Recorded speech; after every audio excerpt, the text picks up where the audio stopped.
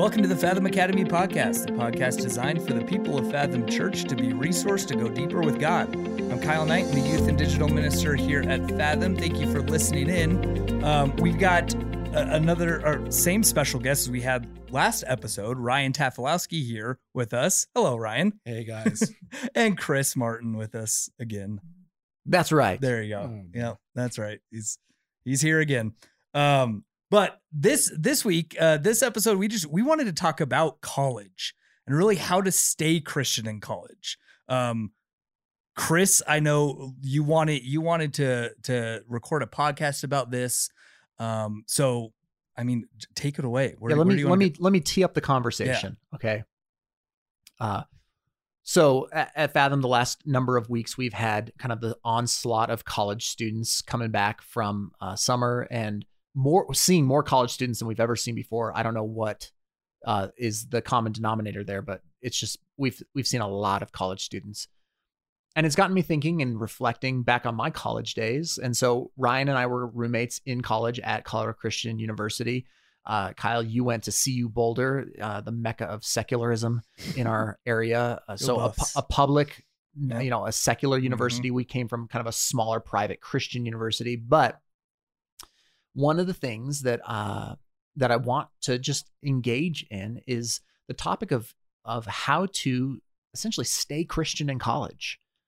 Whether you're going to a public school or to a Christian school, a private school, a big school, or a small school, I think it's very safe to say that college, that age, 18 to 21 to 22, that range, tends to be a place where a lot of Christian students begin to, some of the language is make their faith their own, mm-hmm. question the faith that their parents raised them in, those sorts of things. And it's a very hot topic to talk about kind of deconstruction right now, deconstructing our faith. And you're now even hearing lots of stories of after those deconstructions, having young people and even older people starting to have deconversion stories. And I can speak from experience of doing a bit of deconstruction in college, but I've also walked with a bunch of friends who deconstructed their faith and never reconstructed it. And so, Ryan, you and I went through a private Christian education and came out on the other side Christians. Mm-hmm. That cannot be said for a lot of our compadres at CCU. And Kyle, you went as a Christian to a public school, really kind of as secular as they come in our area. And you somehow maintained your faith through that. So I'd just like to have that conversation that might be helpful for our college students who might listen. It might be helpful for parents of teenagers who might have college students. It might even just be helpful for those who might listen who were Christians in their teen years, went off to college and kind of strayed or wandered or deconstructed, and are maybe now starting to reinvestigate faith, for them to look back and maybe deconstruct their deconstruction a little bit. So I don't know. That's the premise, the launching point. Maybe Ryan, I'll pass the ball to you and you can speak to either your experience or your initial thoughts, and we'll just kind of pass it around a little bit. Mm-hmm. Sure. And I'm really curious to hear your experiences, Kyle, too, because I didn't go to a public university, but I almost wonder if this is more of a challenge for folks who come through Christian schools rather than not. So I'll be curious to hear your story. Partially, the reason I say that is your faith doesn't have to be very durable when you go to a Christian college. In a certain sense, it's in the air, right? So it's much easier to kind of become a cultural Christian, where if you're at a context like CU Boulder, I imagine you've got to be a lot more intentional about seeking out Christian community and stuff like that. Mm-hmm. So I think that was a big part of it. As I look back on the CCU years, I think, well, CCU is a funny place. And Chris, I'm sure a lot of your visitors are from CCU. I had a really good experience there. I won't speak for Chris, but I really loved it. But I think it's fair to say that a lot of people were at CCU because they wanted to play Frisbee and go snowboarding, right? And so it didn't require a sort of tenacity of Christian commitment in the same way that a place like CU Boulder might. So I think that's part of it. But I remember getting to CCU, and I'd been raised in a Christian context. Of course, my dad was a pastor for many years. So that's all I had ever known. And I had kind of known that I might be interested in going into ministry or something even before getting into college. Had some interest in that. But I still remember how jarring and disorienting it was. For instance, I remember going to my first Old Testament lecture, and the professor saying, now everybody knows that Moses didn't actually write the Pentateuch. And I thought, what? Like that's news to me. But it turned out that there was a German scholar by the name of Julius Wellhausen who had surmised that you had 4 different authors and editors working together the Pentateuch. And I remember being very disoriented by this because it undercut my confidence in the veracity and the truthfulness of Scripture. And I had lots of other experiences like that. And so I think number one thing that can help with this is just naming it. I think part of the problem, and I'll stop talking and throw to you here, Kyle, even though I have further thoughts. Part of the reason we're having all these crises of faith that I think are completely preventable and avoidable, but I think students don't feel the freedom to talk about it.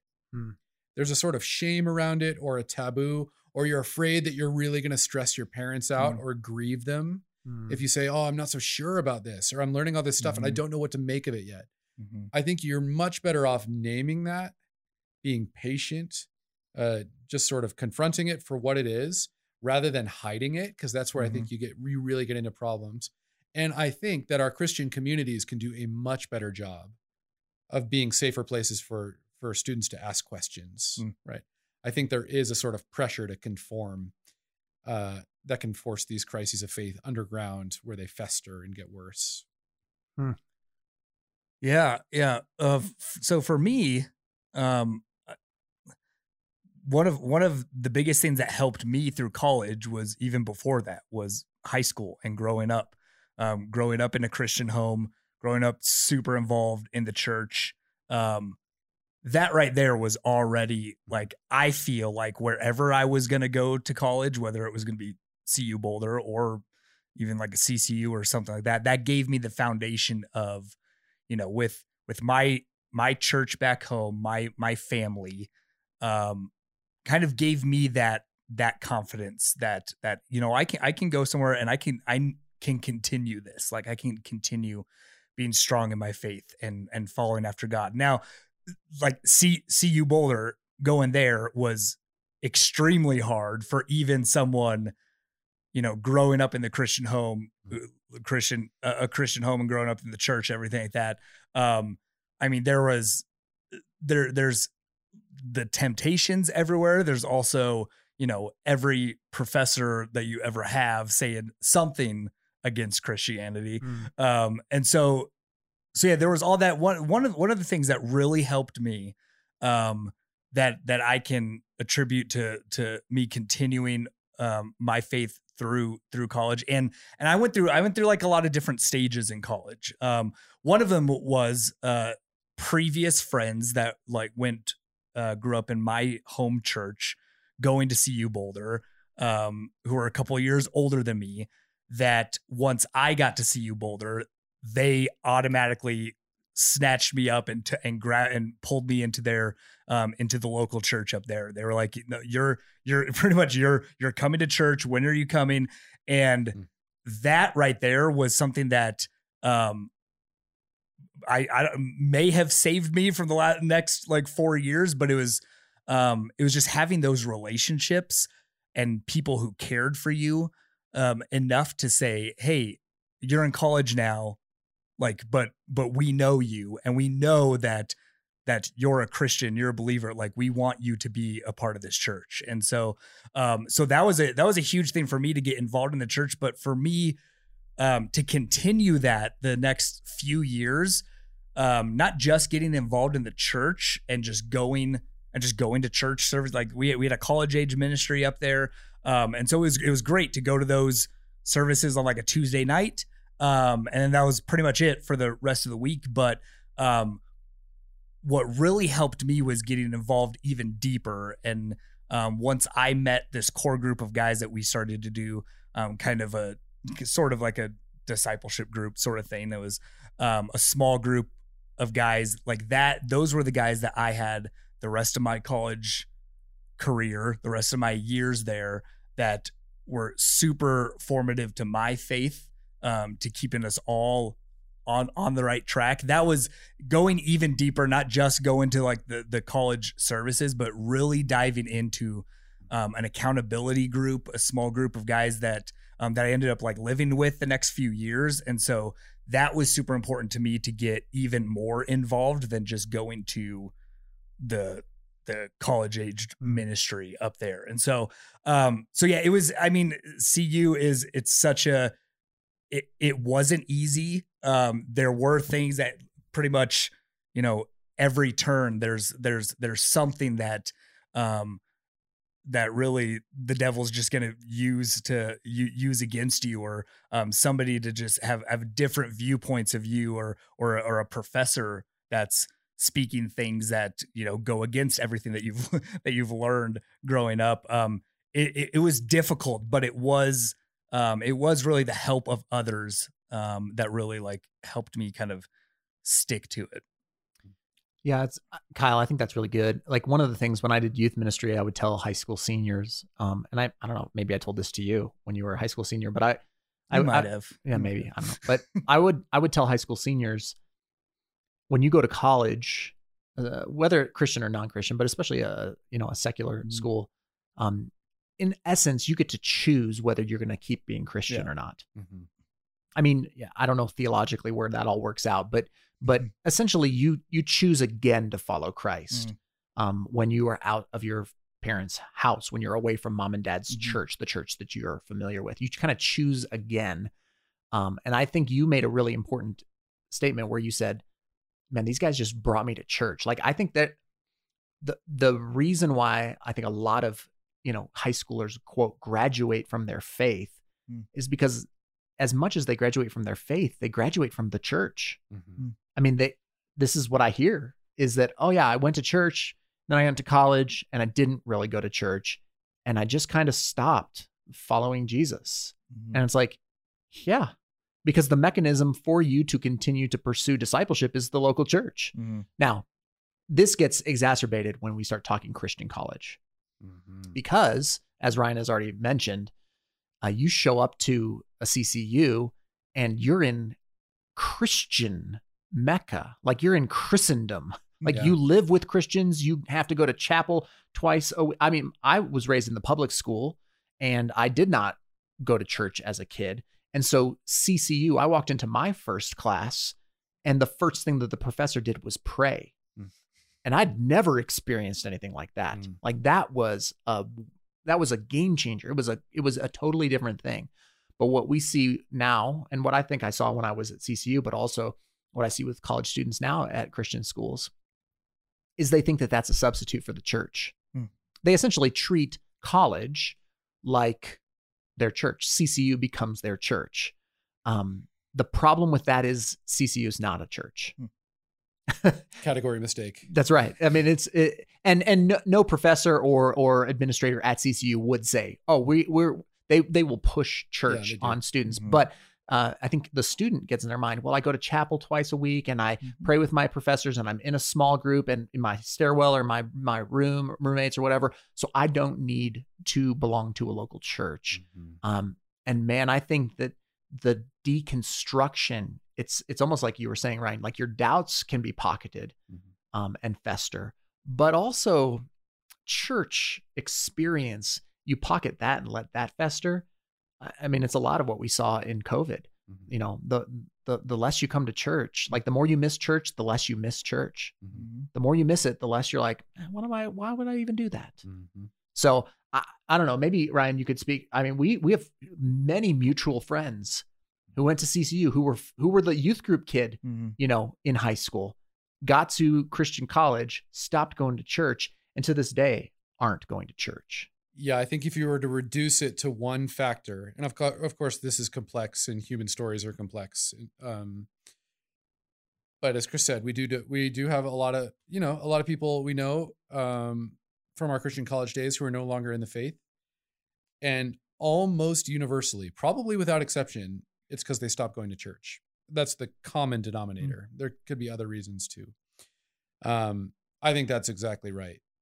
And here, Chris mentioned this phrase at the top, and I think the language of making your faith your own, I understand what it's getting at, and it is, of course, true in an important way that at the end of the day,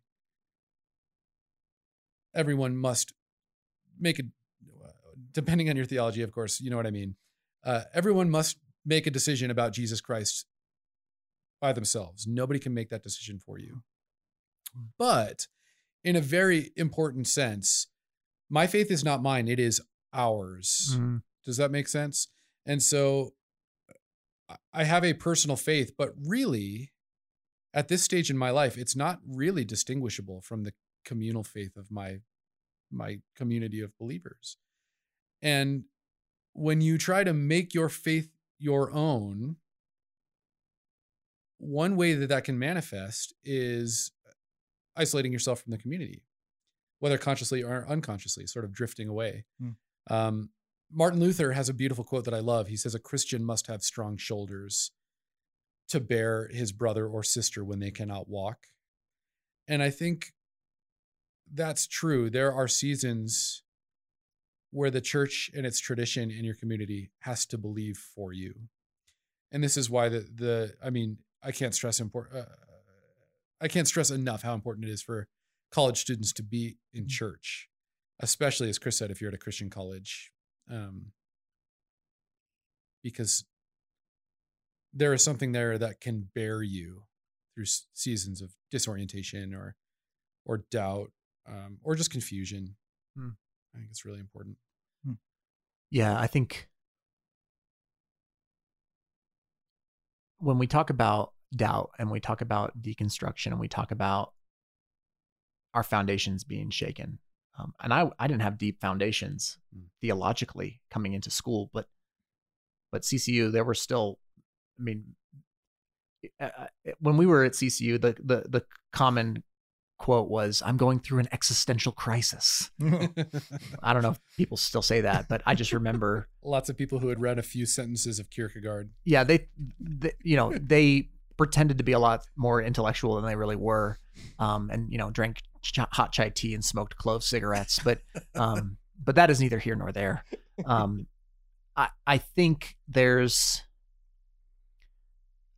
a real place for that kind of deconstructive work. I think it's a natural thing that shows up at your college age. Mm-hmm. I really think that doing that examination, doing that work, doing that thought is a good and right practice in your late teens, early 20s.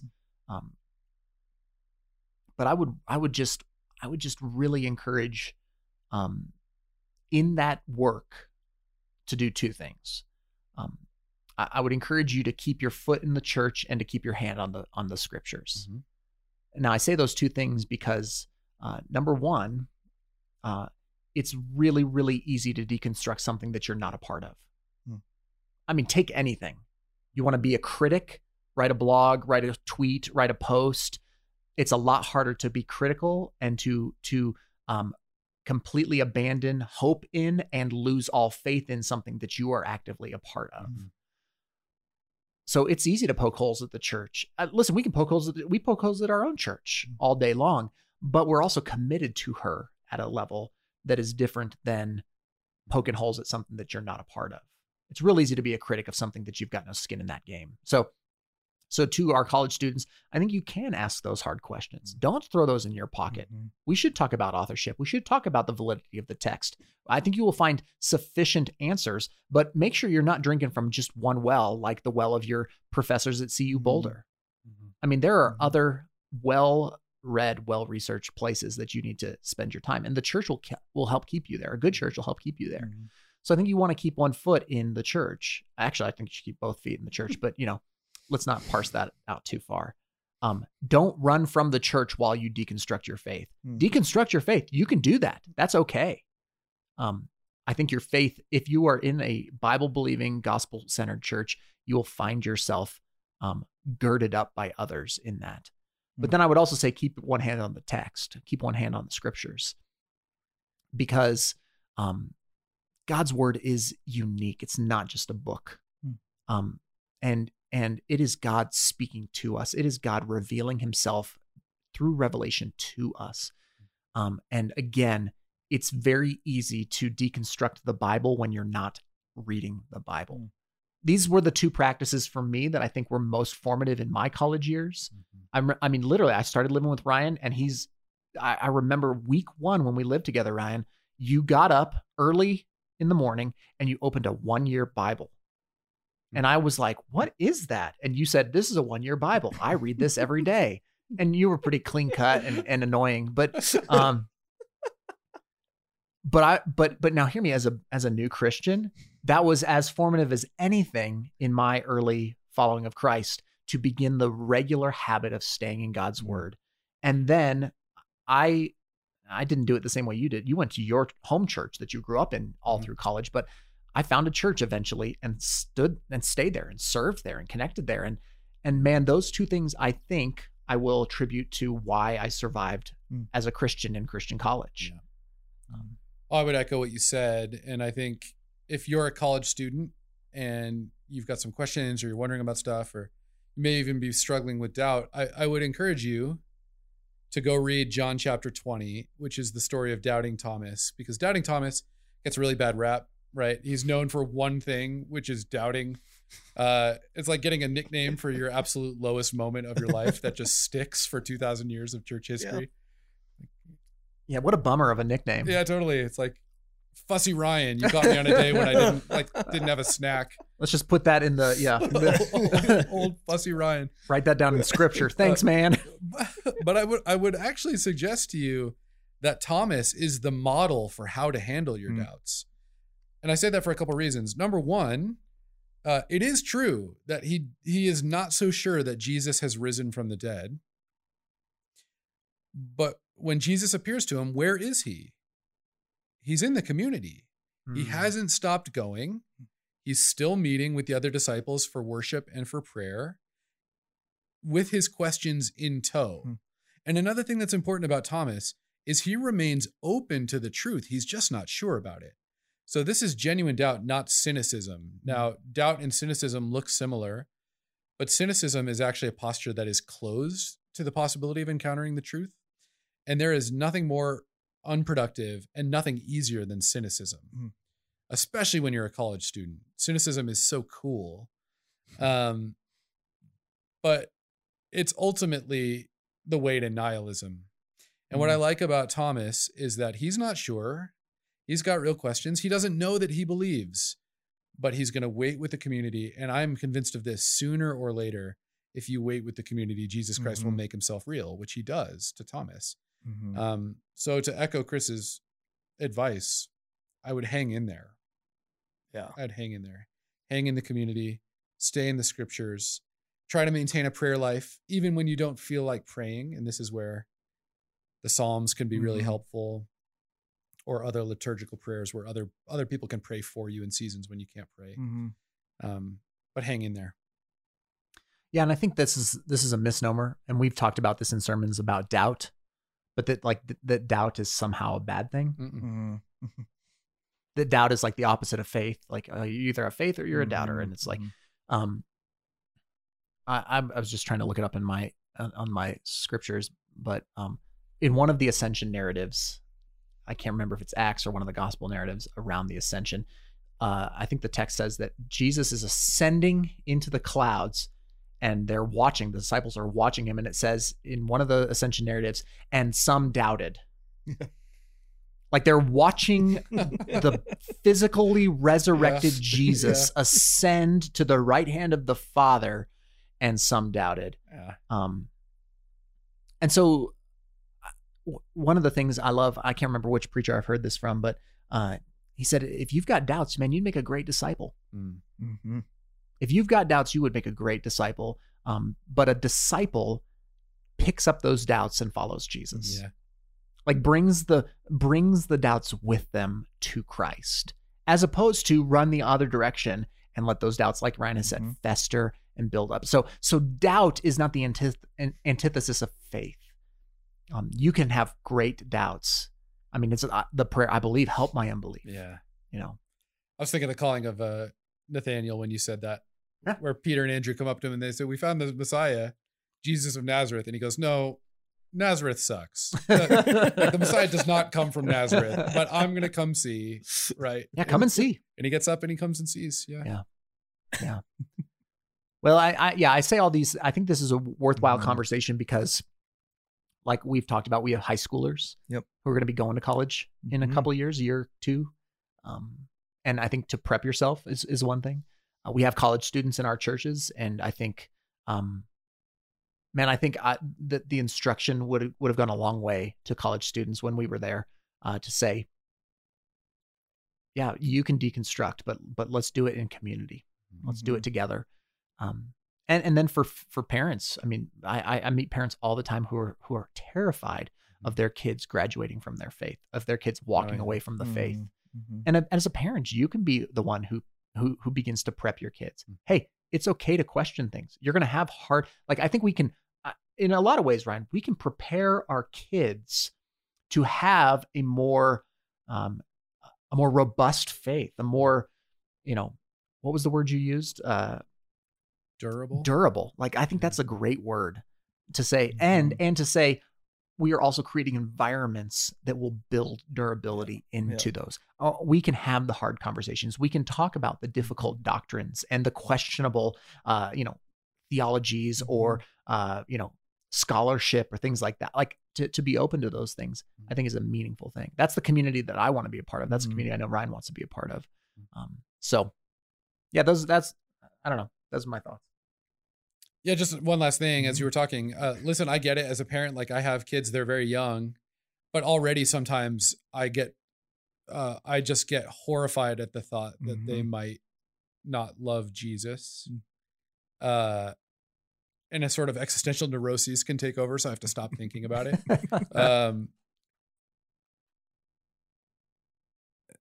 On one level, I can't control that.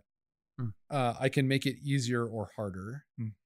But one thing parents can do, and I can't stress this enough, is you've got to find other adult figures who care about your kids and about their spiritual formation, and you've got to connect them. Because sometimes your kids will listen to someone else who is not you. And there's research that shows that one of the key indicators of whether someone will sustain in the faith into adulthood is whether they had adults who are not their parents meaningfully invested in their faith. So that's another one. Yeah, right, that's great. That parents can do. And also, this may be a little bit controversial, and I don't know what you would say, Chris, but I worked as a youth pastor too for a lot of years. When your kid starts to doubt or act out or rebel a little bit, I think a natural impulse as a parent is to try to smother it and control it. And I actually think that can be quite counterproductive too. I don't know if you would agree with that, Chris, but